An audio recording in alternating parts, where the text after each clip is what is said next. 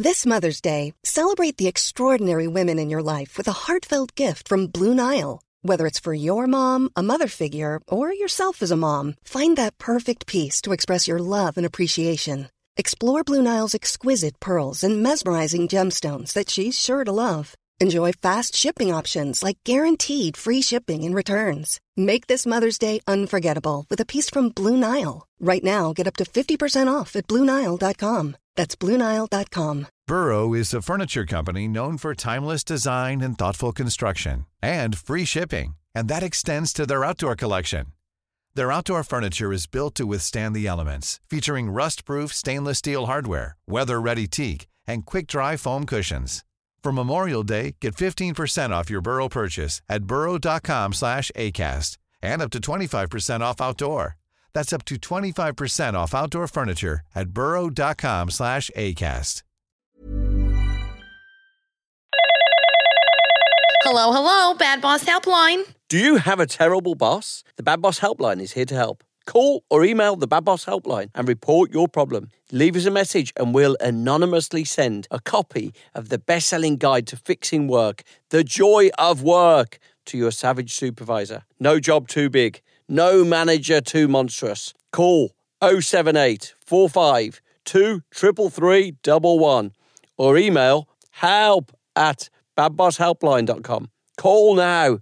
End the tyranny. Bad Boss Helpline.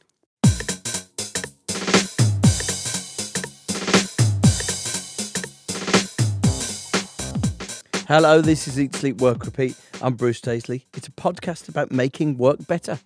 So now we're kicking off a new series of episodes for 2020. Today, this episode is a start of the year special, and we're going into a 10-part series after this one. And that is a 10-part mini-series of how to fix your work culture. So I'm going to go into what work culture means, organisations that have managed to change their work culture, and I'm going to look into specific actions that any of us can take. Just want to give a couple of shout-outs before you start. If you're in the UK, the paperback of The Joy of Work is out this week. It's out on Thursday. It looks fantastic in paperback, really light and easy to read. I'm doing a competition. If you want to win a lunch and learn at your firm, you need to go to penguin.co.uk, The Joy of Work. I should caution that when I tried the link this weekend, it hadn't yet gone open. So it might only be live from publication date, which is, I think, the 17th of January. Anyway, part of the competition is I'm willing to travel anywhere in the UK. You might be a hospital in Leeds, or you might be a shop in Aberdeen. Whatever it is, I'm willing to travel. So please do enter. I mentioned before the book's had an amazing response. It's been published in 13 languages, including Chinese, Italian, French, Portuguese, Korean. So I'm thrilled that in addition, on the 25th of February, it's coming out in the US. Now, just to demystify it, in the US, the same book is being called Eat, Sleep, Work, Repeat. So at least a handful of people, a dozen people have said to me, I see you've got a new book out. Buyer beware. It's exactly the same book, but it's just given a title far close to the podcast. Anyway, I'm coming to New York the week of publication, and California and Austin for South by Southwest 2 weeks later. I'll put all the details on the website, eatsleepworkrepeat.com. Final bit of news is that I quit my job this week. I actually started a handover at the end of last year, and on January the 6th, I left my job. I was vice president. I often don't talk about this. I was vice president for Europe, Middle East and Africa for Twitter. I adored it. I'll never have a job that good, will I? Blimey. I had the very best time, and I've quit really to focus more time on work, culture stuff, working with companies who want to fix their culture. And mainly, I want to dedicate the majority of my energy to try and get to achieve something on climate change. And if you think that sounds vaguely ridiculous, well, I guess it is. But unless people try to do something, then things like the flooding in Southeast Asia or the fires in Australia look like they're the taste of things to come rather than the unprecedented disasters that we might look at them as right now. Anyway, when I announced this last week, I was overwhelmed with so many, just in the range of incredible things. Look, if it takes me if the only thing I'm able to do is leaflet people or, sort of direct action, I'll do that. But I'm really hoping that there's some more positive things. So if you have anything that you think I can help with on climate change, please email me, truly. And that's bruce@eatsleepworkrepeat.com. Final thing to mention is that there's a campaign live today for the Bad Boss Helpline, and if you want to get involved and see anything to do with the Bad Boss Helpline, you can go to the website, which is badbosshelpline.com. And the intention of that is that, it's all very well me writing all this stuff, and the very fact you're listening to this, you're interested in fixing your work, but the issue is quite often bad bosses. So the Bad Boss Helpline allows you to report people, and I'll anonymously send a copy of The Joy of Work to the worst bosses. Go to the website badbosshelpline.com and you'll see details on that.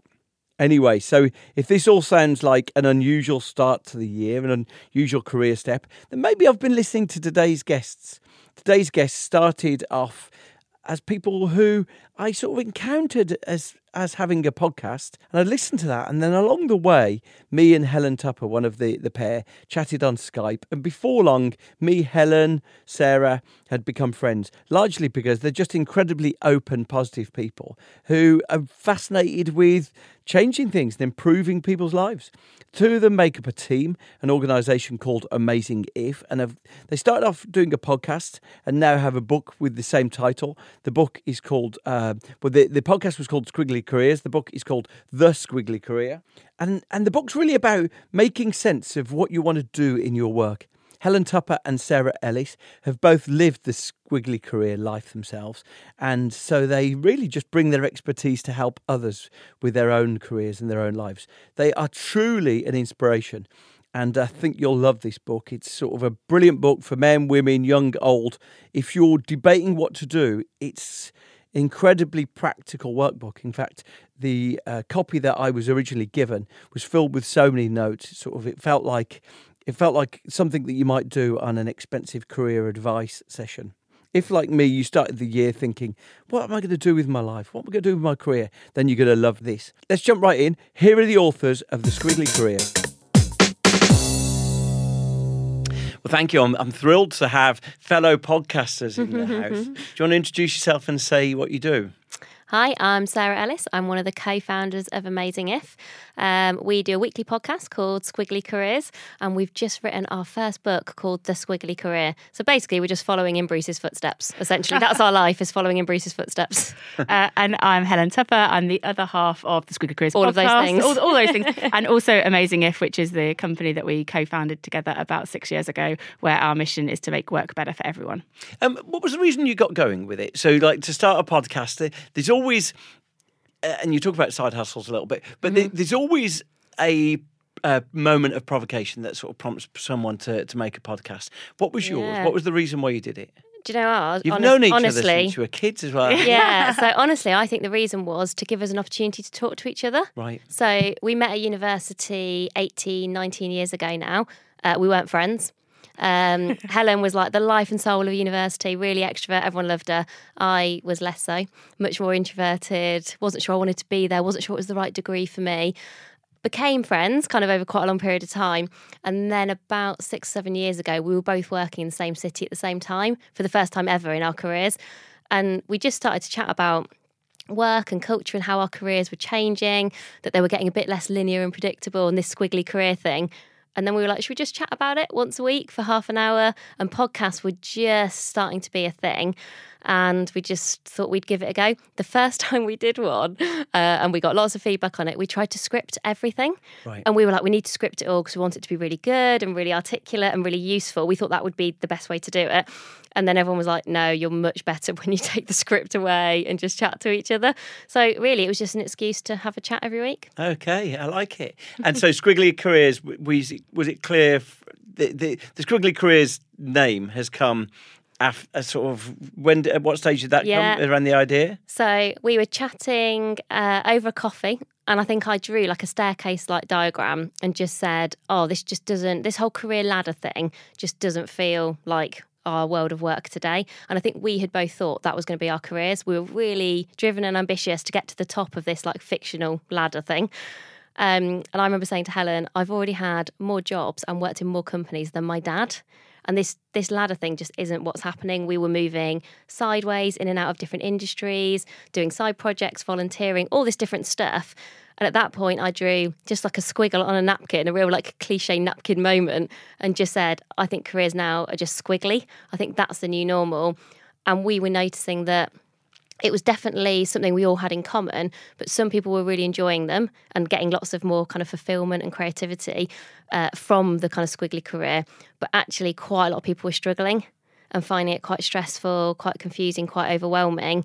And that's almost where our business came from, is going, okay, right, if this is the new reality, for better or worse, how could we help people have the skills to really enjoy it and kind of make the most of it? And we could see that quite a lot of people maybe weren't or hadn't had access to some of the amazing things that we'd had the opportunity to learn during our careers. And I think squiggly was the thing that stuck. So we didn't start out with some big strategic intention in 2013 when we were having that coffee to build this business and have a podcast. It was to work together about something we were passionate about and to help other people at work. That was like the genesis of it, really. And when we were talking to people and we started delivering these workshops, the thing that people would tweet about us or that they would email us, it would be the squiggly career that they played back to us. So actually, when we first launched the podcast, it was called like the Amazing If podcast. But more and more people were like, yeah, I've got a squiggly career. And we were like, hang on, they sort of reflect what we're talking about, but the thing that they really identify with is squiggly career, because it gives them something. They're feeling this and they're experiencing it, and it gives a title to something that they're kind of not quite sure that they can define. So right. I think the business has grown very organically because people have resonated with what we've talked about, and squiggly career has been one of the things that's most sticky to people. Right. Everyone sort of adopts it for themselves, which is really lovely. So though we try and define it a little bit, I actually really like the fact that everyone we talk to is like, oh, I've got a squiggly career. And people often mean quite different things by that. For some people, that does mean moving in and out of industries. For some people, that means that now they're working in a different way. Maybe they're trying out freelance, maybe they're trying out running their own business, and then maybe going back to do something a bit different. For some people, it means massive changes of direction. So I think almost the nature of the squiggly career is it's up to you to sort of make that work for you, and almost kind of take ownership of your career and figure out what do I want in my career? What does success mean to me? And I think in that ladder world, success, we also have had this like unified version of success, or we felt like we should have. It was like what you should do. I must get to the top of this, and the higher I am, the more successful I am. I actually don't see that as much now with the people that we work with, the people in workshops. I think people are now being much more intentional and considered about going, what do I want my career to look like? How do I want to be spending my time? If we're going to be spending 47 years of our life at work and having potentially 5 different types of career, I actually want to really think about that for myself and almost design it for myself, not let the company or my manager do the hard work for me. Really interesting. I saw an article by a guy called Derek Thompson in The Atlantic, and he talked about how the career is the invention of the late 20th century, that in the previous eras that people would do what their parents did, and the idea that you would make progress is just fanciful. the idea, but then in the late 20th century, it became this obsession that not only do you need to create progress, but if you're not creating progress, you are somehow failing compared to other people. And I think probably what you're articulating to me, or how I read it, is that it's just removing some of that unnecessary burden and thinking more about what you find enriching, what you find rewarding. All of us find our life is enhanced by doing a job, and you're trying to me, reduce some of the self-created pressures that sometimes come with that.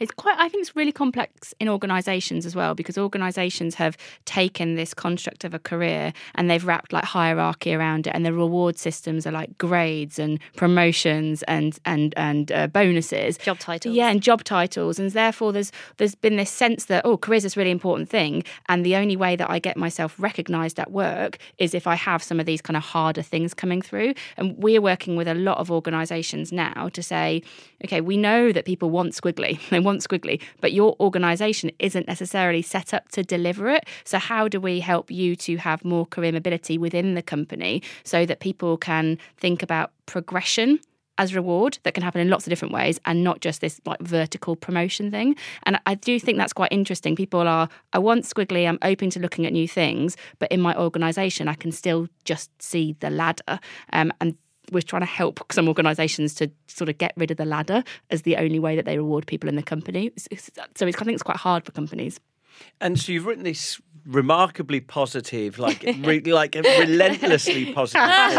Is that a positive? You say relentlessly positive. Is that a good thing? In a really good thing, because the thing that struck me when I was going through it was I was thinking so many of us are filled with anxiety and the absence of power. We feel powerless about our careers and our jobs. And I think the reason why it works, it feels to me like you've done, I think you've even told me, I think Sarah's told me, you've done a lot of these things as exercises. Yeah. And they all feel like they're very cleverly evolved to get to a specific point. Why do so many of us feel powerless in our jobs? I think it's often because if you think about, certainly if you're in the UK, when you go to school, which is where we all almost like learn to learn, the way that education system often works is it has to be, by necessity sometimes, designed in a way where you're sort of not learning to learn, you're learning to pass an exam. You're learning the things that you need to learn within a curriculum. And whether you go to university or college, it's all quite systematised and specific around this is what you kind of need to do to succeed and tick lots of boxes, unfortunately. And I do think then lots of people kind of get into work and perhaps in some of these more hierarchical situations and scenarios, and there's not a lot of time or emphasis placed on self-awareness or helping people with self-awareness in a very practical and action-focused way. I think the thing that we're really trying to do is, I think there's loads of really big inspiration out there, you know, the amazing TED Talks or all those really big moments that you think, oh, wow, that's amazing. But then how you translate that into your job tomorrow or next week is quite tricky. And so what you say, we're relentlessly positive. We also try to be relentlessly action focused so that actually you, through the exercises, get some self-awareness and know how to take action. Like, what are you going to do with this self-awareness? So you don't just sort of discover all this stuff about yourself and then think, oh, so what? Or what does this really mean?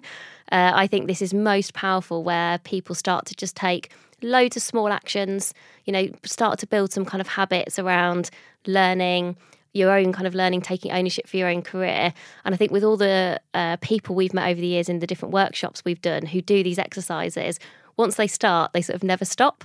And I think that's brilliant. This idea of being work in progress, not seeing any of this stuff as just like another box to be ticked. You know, like, oh, strengths, half an hour on a Friday, ticked off the to-do list. That's almost the last thing we want people to do. Yes, do it in bite-sized chunks. You know, yes, do it in a kind of accessible way, in a way that fits into your week. But don't just do it once, kind of keep coming back to it, keep doing that kind of discovery process. And I think we probably started it 10, 15 years ago. We were really lucky to get access to some stuff that kind of like prompted this in us.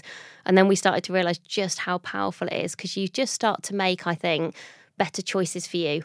I'd say ultimately... Give us a specific. What sort of things are people coming back to time and time again? Or what have they... Well, I think a good like personal example perhaps to share from me. So I was working at Sainsbury's and I was getting promoted at the time, but I also asked if I could work a 4-day week. I hadn't got kids. Lots of people who want to work 4 days or flexibly traditionally. It's because they're caring. They're doing something good, caring for their kids. I wasn't doing that. I wanted to spend more time on Amazing If. And that felt like a really brave request to make of the organisation. Did you tell them why as well? 100%. Yeah.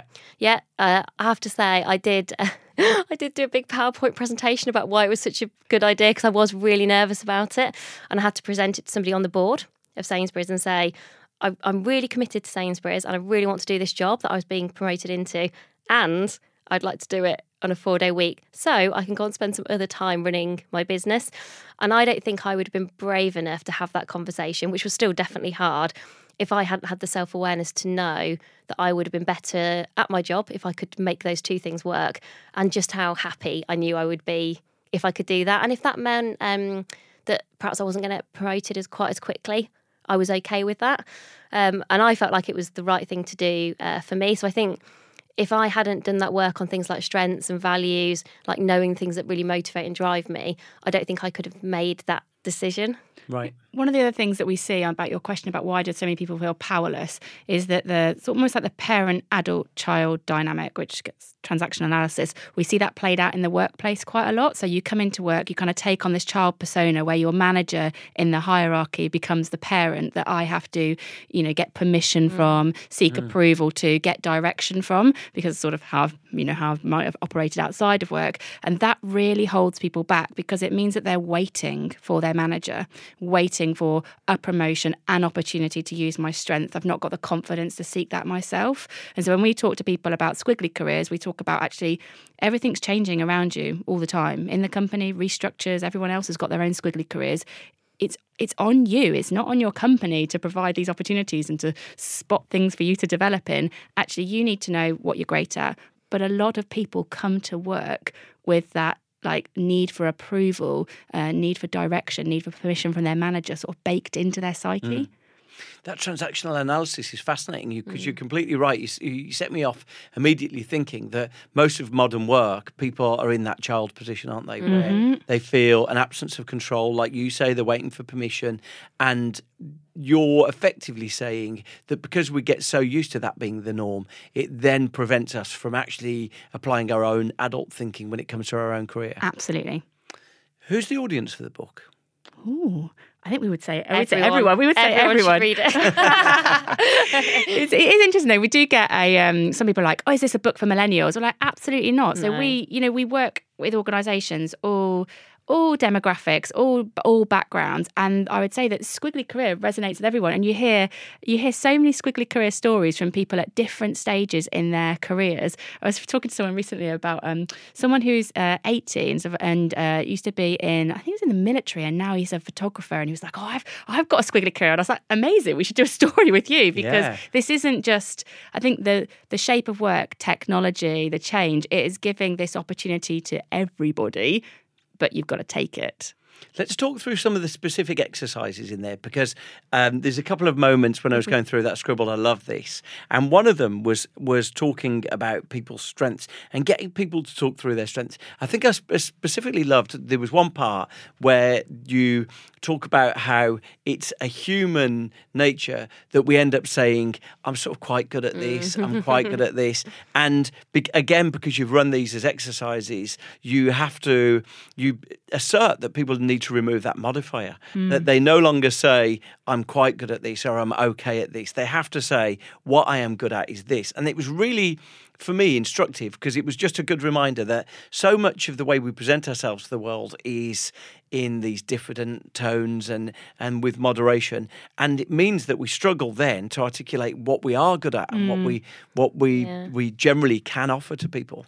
Yeah, and I think so. Humility is obviously no bad thing. That it's good for people to have that. But I would even challenge you one step further and say it's a difference between being good at things and great. The thing that we really advocate in the book is thinking about the difference between your strengths and your super strengths.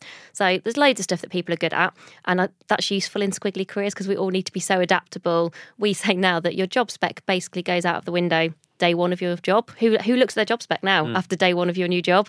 And so we do need people who are good at loads of things and can have that flexibility. But we believe that everybody has 2 or 3 things that you can choose to be exceptional at. And you need to think about... How can you choose? Well, I think you choose because you look at the things you're good at and you choose which are the ones you want to over-invest in terms of your time, energy and learning to make them even better. And so I don't believe that you just sort of leave these strengths to kind of foster and just hope for the best. I mean, you could try that. But certainly for me, it's much more motivating to think, if one of the things that I'm great at is developing new ideas to add value to a business, that's one of the things that I'm great at. I could then think about, okay, well, how do I make sure that I am brilliant at that I'm the best at that? Who am I going to read, watch and listen to that are going to inspire me? Who do I want to spend time with? What do I stay curious about? And I think it's so easy to not do those things because those things do take time and everybody's always on and all bombarded with loads of stuff. And so I think the exercises on strengths that we're trying to get people to do is just to distinguish between the good and the great and choose those things, because actually we would argue the more time you spend on those things as well, the things that will get you from good to great, again, it's like a self-fulfilling positive this kind of cycle, because the more time you spend on it, the better you'll get. The more frequently they sort of show up, the more that people around you will also help you to spot opportunities for you to use them even more. So it all ends up being this kind of really nice web of you spending more time on the things that you're really good at, which most people really enjoy. I think one thing that helps for people as well when they're talking about their strengths is if they struggle to say, one of the things I'm great at is developing ideas, because they're thinking, oh gosh, that feels like an arrogant thing to say or whatever. We talk about, if you can talk about what you're great at, so that's what you want to be known for, and then talk about why someone should care about that. So I might say one of the things that I'm great at is developing ideas for my organisations. And the benefit of that for this team is we're in a highly competitive environment at the moment. And I think in some of these ideas, it might spark new thinking and allow us to break through. And so if you can talk about it in a way that your manager or your team might care about it, then it creates a bit of a pull rather than a push, which I think is, if I'm trying to push my strengths on you, that feels a bit awkward and a bit false. But if I can connect it to something you care about, I create a pull for it, which is much more valuable for an organisation. It's interesting. So often we think about careers, we think about jobs, and it's like, what's your next job? And it's more than that, isn't it? It's about readying yourself for that. It's about broadening what your experience is. It's about ensuring that the direction that you're choosing to set sail in, rather than a lot of us only think about careers when, oh, I'm going to change career or I'm going to move. Yeah. You know, it's very sort of,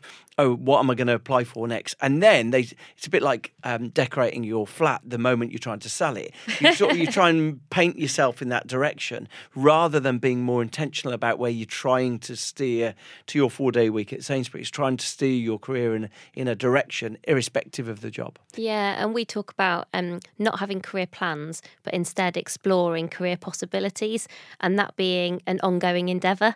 And that actually, if the minute you start to think about your next job is when you want to leave your current job, that's way too late. Because actually, to explore a job takes time. And sometimes you explore a job as well to realise that maybe you don't want to do it. And that's a really good use of time. You know, I remember exploring a few jobs thinking I wanted to do one thing, you know, asked if I could go and shadow someone for a little bit, asked if I could spend some time with some people in that team, and then ended up realising I'd thought I wanted to do it, but actually I would have been really badly suited to that team. And that's a good use of time, because you've explored it, you've built some relationships, you then don't have to go and apply for those roles. And I think if people can adopt this exploring mindset, it also means you can be more creative in the different things that you explore. It means that you can do sideways moves. It means you can do projects. You perhaps can go and work in different industries with the kind of reassurance of, I'm taking my strengths with me. I think that's one of the great things about strengths. You take them wherever you go. And somebody gave me some really brilliant piece of advice, which I think is so true in all of our careers, is that your next job is not your last job. And I think if you start to remember that, you go, actually know why you're making a choice, know what you're hoping to gain from it, what you're hoping to learn from it, and just don't make it kind of too big a deal, because the likelihood is we're going to work for ages anyway. There's a story I talk about in the book, which is when I used to work for Capital One. And I applied for a job as working as like a marketing project manager, and I really wanted to go and work in Insight. But I'd not told anybody that I wanted to work in Insight. It was just like this internal thing that I had. And so I applied for a job on the intranet, as you do, and applied for it. And I think, did I get an interview? I think I got an interview. Basically, I didn't get the job was the default of it. And I was really like, why haven't I got the job? I'd be brilliant at this thing. Outraged. Outraged. I mean, I hadn't told anybody that I wanted that job. I'd built no relationships proactively. I just applied for it and sort of assumed that I was the best person. And they were very kind. They gave me some very great feedback, which you don't often get when you apply and don't get for a job, but I was still quite bitter about it. And a senior manager took me to one side, because I think it was probably quite fed up of me being really like stomping around the office, and said, you know, you're going about this all wrong. You want to put yourself in a position where the jobs are coming to you. And in the moment, I remember thinking, well, that's fine for you to say. You're quite, you're very senior. Of course, the jobs come to you. But I sort of got over the bitterness and reflected on that statement and thought, what would it take for jobs to come to you? And over time, I realised that if you can have lots of curious career conversations, so you proactively build relationships with people where you're saying, this is what I'm great at. Is it relevant in this team?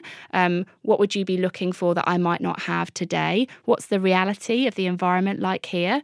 And either that means that I sort of rule that in and I say, wow, this sounds amazing. I'd love to be considered for something like this in the future. And I've left that person with an understanding about what I'm great at. Or I have it and I go, oh, thanks very much. and I sort of leave the conversation there. And I haven't then applied for a job that I might start because I think it's something that it's not. And when I realised that and started having those curious career conversations, I think that was the point that the role started to come to me in my career over time. And to your point around the kind of renting somewhere in house analogy, I think it's the difference between you deciding you want to move house and you can only see the houses that are on the market. And you maybe made yourself a short time period. You're like, well, I've got to move house in 3 months. It's the difference between that and sort of constantly scanning for where would I like to live, what's in my area, how can I move to that area over time. And you suddenly have a much bigger world of opportunity than just what's in front of you at that exact time that you've made that decision to move. I really understand that. I mean, like the metaphor is a perfect one for me because it makes a really big difference, doesn't it? It's either, you're just looking opportunistically at what's there going, that would be better than what I'm doing now. But being more intentional seems to be probably the big insight. Talk to me about values, about personal values, about company values, about how anyone would be thinking about aligning their values and what their values really are. So your values, I think, are your DNA. Essentially, it's a good way to think of them as kind of as a proxy. We describe them as the things that motivate and drive you. And in the book, what we try to do is help people discover what their core values are. Give me an example of what they might be. Well, we can share. Do you want us to share our values? Because that'd be quite interesting. To be honest, one of the things we say about values, if by sharing them, you default get a very quick insight, I think, to the things that really matter to me. Yeah. So you're about to learn a lot about us in a very short space of time. So my top 4 values, my core values are achievement, ideas, learning and variety. And mine are freedom, growth, energy and achievement. So we both have the achievement overlap. Right, okay. Which is probably useful when you're trying to run your own business and we're in year 1. I'm trying to remember if I scribbled down mine. What yours I don't know. If you haven't, we'll help you afterwards. Because I was actually using the book, but I read it a couple of months ago when you sent it to me. And I did scribble down, but I right, okay, but achievement, so you two, you've both got that. And that means you're very goals orientated, or what does that mean? Well, actually, the second thing to do around values, which is just as important as kind of figuring out what are the right words, is you have to define them for yourself. Because actually, we could both have achievement as a value, but mean something slightly different by it. Okay. And when we do values exercises with loads of people in workshops, thousands of people now, people definitely have the same words but mean something quite different by them. People might say the word loyalty but mean something quite different by loyalty, or trust. I think the really key thing is that values are formed when we're really young, actually, like as we're kind of growing up, and they sort of sit there from when we're sort of young adults, but we're not really sure, we're often not conscious of them. And I think once you know what your values are, a really good way to spot them quickly and kind of easy, or to start to get thinking about your values, is often if you think about you at your happiest in your life, just generally, life and in your whether it's at work or not at work, it's often because you are living those values day in, day out, or you're doing lots of things that are enabling you to live those values. If you think about some of the really tough times or some of the things that you found really hard, it's often because those values are either challenged or taken away in some way, shape or form. And that can often give you some initial clues. We do sort of a career mapping exercise in the book where we talk about career clues. And, values take a while to think about. We've both worked on values for a good 4 or 5 years before we got to those outcomes. But I think you can get some insights quite quickly by just thinking about those. What are those highs and lows? And what did I have or what did I not have can give you some good initial starting points, I think. And once you've got them, I think they become an amazing decision filter. Such a powerful thing. Because I think at work, there are lots of shiny objects that can guide our decision making. So salary, job title, companies we might think are amazing on the outside. Ping pong tables, beanbags, whatever it is. A lot of those things have a lot of allure and maybe external status attached to them, and they guide a lot of people's career decisions. But the thing with shiny objects is they can tarnish quite quickly over time. So that extra bit of money or that job title, if you're not really happy and fulfilled at work, it kind of wears off quite quickly. Now, we're all human and that stuff will probably forever appeal to lots of us for different reasons. But if you know what your values are, you can use it to have a slightly more balanced decision. So if I'm considering, do I go and stay in my corporate career or do I go and work on Amazing If full time? If I think, okay, well, which one's going to give me more freedom? Which one's going to give me more energy, which one's going to give me more achievement, which one's going to give me more growth. If I use those as my filter, I can make a decision that's a bit more balanced and is more likely to make me happy over the long term. And you've mentioned that it took 4 years to get to yours. Do you think people initially aren't as honest as over time they evolve? I don't know whether it's just honesty. I think sometimes we talk about you can't borrow other people's values. Yeah. Honestly, sometimes we do these exercises with people and some people have some incredible values that I wish I had. Yeah. Loyalty, justice, like, health. Really admirable, like amazing values. And you just think, oh, they're such good people. But that's why I wonder, because I imagine that if you said to someone, are you loyal? Do you pursue justice? Everyone go, yeah, that's me.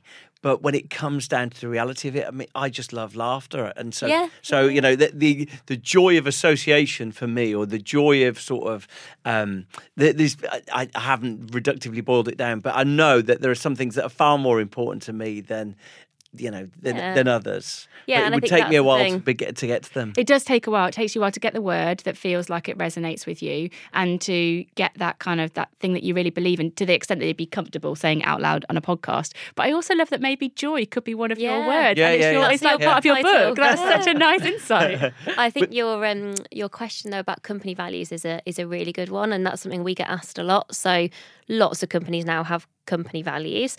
Sometimes people wonder, should my values be identical to a company values? No, because companies never use the words that we would use for ourselves. So I don't think you are looking for exact alignment. However, I do think there are some questions you can ask yourself if companies do have values to sort of work out, am I going to be a good fit culturally for this organisation? I mean, firstly, I think you have to work out how seriously does this company take their values? Because I think that's a whole spectrum in its own right. Some companies live and breathe their values day in, day out. They're evident in everything that they do. Certainly, like Sainsbury's was a very values-led organisation. Some of the companies we work with, like Cook, are incredibly values-led. And you can really see it in, all of the way they behave, how they show up, all their communications. And so actually, if you're going to work somewhere like that, actually thinking about, do my values align, my personal values align really well with this company's would really matter.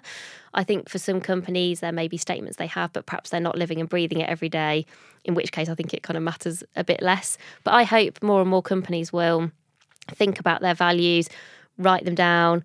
I think for them to be worth anything, they've got to be bedded into all of the day-to-day practices. Interestingly, when we were interviewing Dame Stephanie Shirley earlier this year, and she is in her 80s. When she started her company up, would have been over 40 years ago, she wrote down values for her company, and she wrote down like a whole values manifesto, and she was so progressive and kind of ahead of her time. And she did exactly what companies are talking about doing now, just what does it mean to work here, to be part of this company. And it was so authentic and such a brilliant articulation that I think you would know whether that's something you want to opt into or not. So anywhere I was going to look, I would always look at someone's company values and then try and figure out how much they mattered. Small details are big surfaces. Tight corners are odd shapes. Flat, rounded, textured, or tall. Whatever your next project, there's a spray paint pattern that's just right. Because Rust-Oleum's new Custom Spray 5-in-1 gives you control with 5 different spray patterns. So you can tackle nooks, crannies, edges, and curves without worrying about drips, runs, uneven coverage, or anything else. Custom Spray 5-in-1. Only from Rust-Oleum.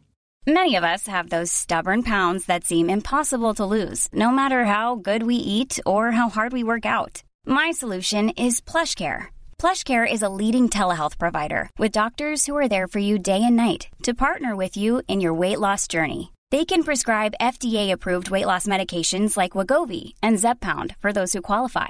Plus, they accept most insurance plans. To get started, visit plushcare.com/weightloss. That's plushcare.com/weightloss. Wow. Nice. Yeah. What you're hearing are the sounds of people everywhere putting on Bombas socks, underwear, and T-shirts made from absurdly soft materials that feel like plush clouds. Yeah, that plush. And the best part? For every item you purchase, Bombas donates another to someone facing homelessness. Bombas. Big comfort for everyone. Go to bombas.com/ACAST and use code ACAST for 20% off your first purchase. That's bombas.com/ACAST. Code ACAST. Tell me this. So on the debate, so Steve Jobs says you got to love what you do. And my personal favourite person is the New York Business School professor, a guy called Scott Galloway. And he says that's a red herring. You got to find what you're good at and get better at it. And so in that debate, tell me, what's your perspective on that debate? I think the love what you do thing is we're not We're not big fans. we're not really big fans. I think it sets this really high bar for people that makes them feel like they're not doing a good job or they've not got a good career if they don't love what they do every second day. of the day. And I think work is fulfilling and challenging and rewarding and difficult all at the same time. I personally think it's a combination of your values and your strengths. So if you know what motivates and drives you, so that's your values, and you know what you're great at, and you can connect that as much as possible to your work, then that's what you're aiming for, a job that you can be great at and that is fulfilling. But I also think it doesn't all have to come from your job. So for example, when we started Amazing If, I think, one of the things that's important to me is freedom and achievement. I have an almost endless need for that, right? That's the point with your values. You don't suddenly go, 10 out of 10, job done. It's an almost endless need. And so I was working at Virgin at the time, I would have been setting up my employer to disappoint me if I thought they were going to give me all the achievement and all the growth and all the freedom that I could possibly want, because they couldn't. So what I had was I started a side project so that I could be fulfilled in that in a different aspect. So it's just if you're like, I've got to love my job every single day and my job's got to be every point of my fulfillment, I don't think that's healthy. But if you know what you're great at and you know what motivates and drives you, and you can look for different opportunities, volunteering, the day job, side projects, helping somebody else to find those things too, I think you can get fulfillment in quite a few different places. Yeah, I think when we first started Amazing If, there was quite a lot of those kind of love what you do statements, and there are quite a few companies where you walk in the door and they're shouting at you to love what you do. And I don't think people like to be told to love what you do. I think you want to sort of discover what it is you enjoy for yourself, but also recognise everybody has a rubbish hour. Everyone has like an awful week. That's even if you're in the best job ever. Like we were saying, when you start your own business with your best friend and you've been running it for 6 years, and we've kind of made this like big leap now into kind of running our own thing, again, you feel like you should be enjoying every single moment. We certainly feel like we should enjoy every single moment, because obviously we're trying to help people spend as much time as possible doing that. But we don't love every aspect of what we do. Like, crikey, our next podcast episode that we're doing next week is on all the things that have gone wrong this year. Amazing. And that's quite a long list. Right. It's a really, really long list. Okay. And all the things that we haven't enjoyed. And that's also quite a long list. But that is okay too. And I think you do learn a lot though. And I think that's a really important point, is thinking about how much learning we're getting from work. And I think choosing jobs based on what you can learn is a really good filter versus what you're going to love. So I would put learning over love, I think. Right. And just on the subject of that, because you talk about future-proofing your skills and sort of, and if you can't change your job right now, how can you upgrade yourself? So if someone was sitting there thinking, right, that's the one thing for 2020, that's the one thing I'm going to do. I'm going to future-proof my skills. What advice would you give them about setting off on doing that? I think the first thing we would talk about is about curiosity. So that's one of the skills that we kind of call out in the book as like a kind of a skill for the future. And it was, Harvard Business Review did a big piece of work on this about actually it's CQ, your curiosity quotient, that is as, if not more so important than your IQ, which is quite, I think, reassuring that we don't all have to be the smartest person in the room, but perhaps we should be the most curious. And so if someone's thinking, I want to really future-proof myself, I think the first thing you should do is kind of very much connected to growth mindset, but to get curious about what you're good at, what you're passionate about, spend time in different places. A lot of people just learn, they almost treat it as like a kind of know-it-all learning thing, where they're like, okay, so I work in marketing or procurement, and what I need to learn is things that are specifically valuable to that domain. And actually, like I'm going to like a calligraphy course on Wednesday night, and I will often just look on Eventbrite for sort of random things to learn, because you meet new people and you connect new ideas. And I think if you want to future-proof yourself, really thinking about the things that you're interested in, new ways that you can interact with new people, new disciplines that you can learn, and then sort of connecting the dots is a very useful thing to do. If you just treat learning as a tick box exercise, like in staircase-like careers, maybe that was okay because you could probably write down the 3 things you needed to know for each job before you were promoted to the next level. But we don't know most of the jobs that we're going to be doing in the future. We don't know the people that we're going to be working with. They're probably not going to be in this country. They're definitely not going to work with you in the same room because we're all over the place. And so actually, I think one of the best things that you can do to future-proof yourself is developing a growth mindset and having lots and lots of curiosity. It really strikes me, it really strikes me the importance of trying to push back against burnout then, because one of the symptoms of burnout is depersonalisation, where you just don't want to meet new people. You're exhausted with new people. And probably one of the first consequences of that is that your sense of curiosity is probably snuffed out. Again, just on that Harvard Business Review thing, there's a really useful survey because we all obviously learn in sort of different ways, but there's a profile that you can do that people can search, and it talks about 3 different curiosity profiles. So maybe you're intellectually curious, and so that might be someone that actually doesn't need to be curious by spending lots of time with other people. They might just love like diving into research and reading, or maybe you learn, I think it's through people and new experiences, which would appeal to me. I'm more of an extrovert and I would feed off that and love that, spark ideas. Or there's one that I think is almost like random curiosity. You just like doing loads. That's why it measures you against like a Harvard Business Review average, and you can see kind of where you're off the charts. But I think we don't all learn in different ways, but this idea of staying curious and learning and not just treating learning as a tick box exercise for the job that you're doing today is a definite way I think you can future-proof yourself. Yeah, and I think I can't work out if this goes against the burnout point or not, but I would suggest as well, if people are thinking, oh, this is the year I want to make a change or I want to do something different, the more you can start doing that for yourself, even if it's in small ways, the more beneficial it will be. So it doesn't have to be like, I think this word side project, again, can put too much pressure on people because it's sort of become a little bit fashionable. Like now I totally claim it as like, oh yeah, we started a side project because it sounds quite cool. But we didn't.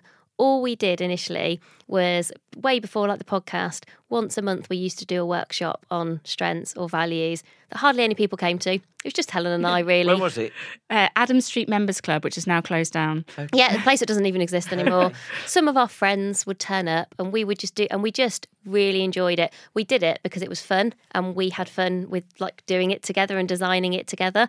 There was no intention of it becoming a business. There was certainly no intention of it becoming a podcast or a book. We were just doing it because that's how we wanted to spend our time. And for me, that's how you avoid like the burnout and the stress is, would I choose to spend my time doing these things?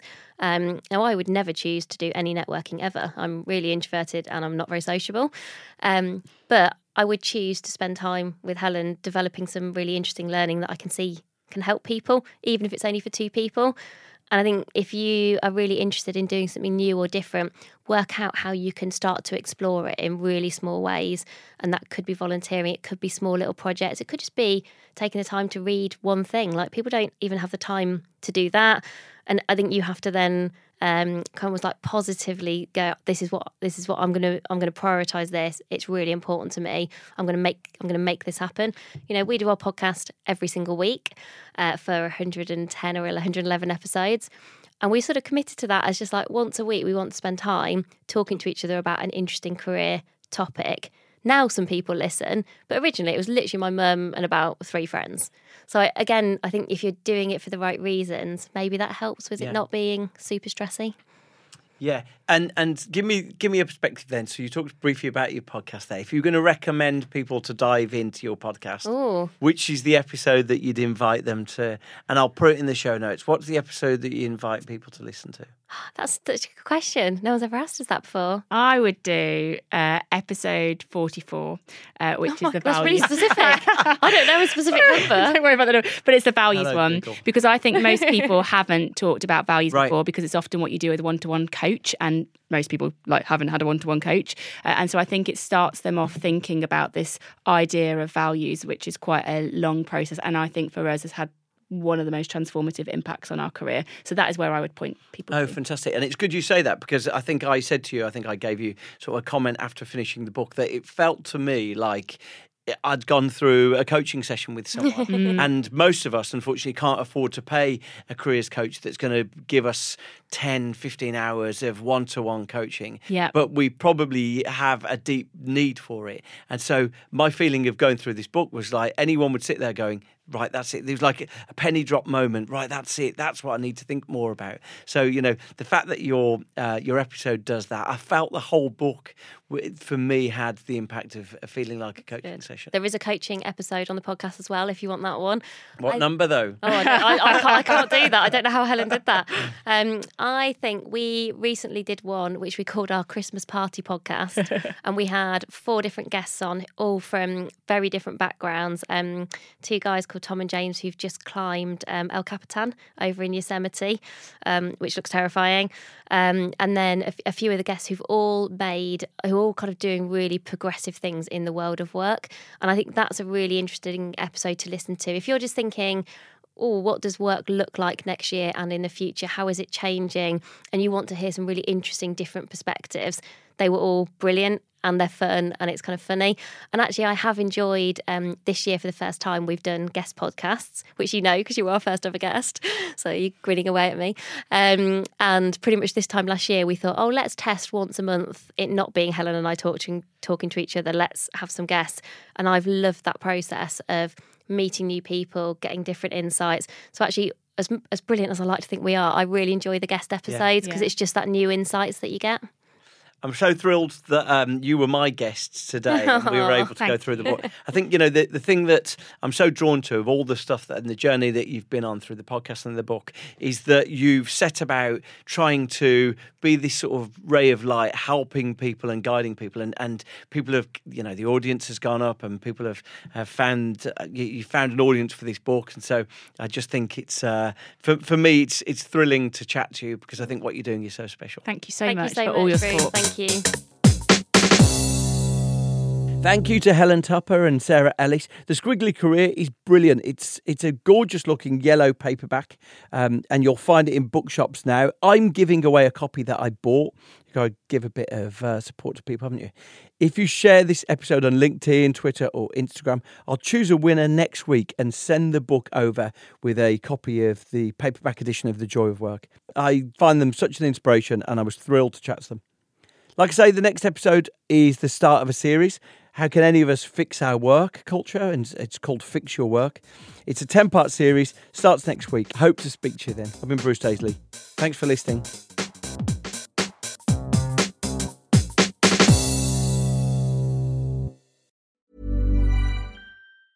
Small details are big surfaces. Tight corners are odd shapes. Flat, rounded, textured, or tall. Whatever your next project, there's a spray paint pattern that's just right. Because Rust-Oleum's new Custom Spray 5-in-1 gives you control with 5 different spray patterns. So you can tackle nooks, crannies, edges, and curves without worrying about drips, runs, uneven coverage, or anything else. Custom Spray 5-in-1. Only from Rust-Oleum. Planning for your next trip? Elevate your travel style with Quince. Quince has all the jet-setting essentials you'll want for your next getaway, like European linen, premium luggage options, buttery soft Italian leather bags, and so much more. And is all priced at 50 to 80% less than similar brands. Plus, Quince only works with factories that use safe and ethical manufacturing practices. Pack your bags with high-quality essentials you'll be wearing for vacations to come with Quince. Go to quince.com/pack for free shipping and 365-day returns.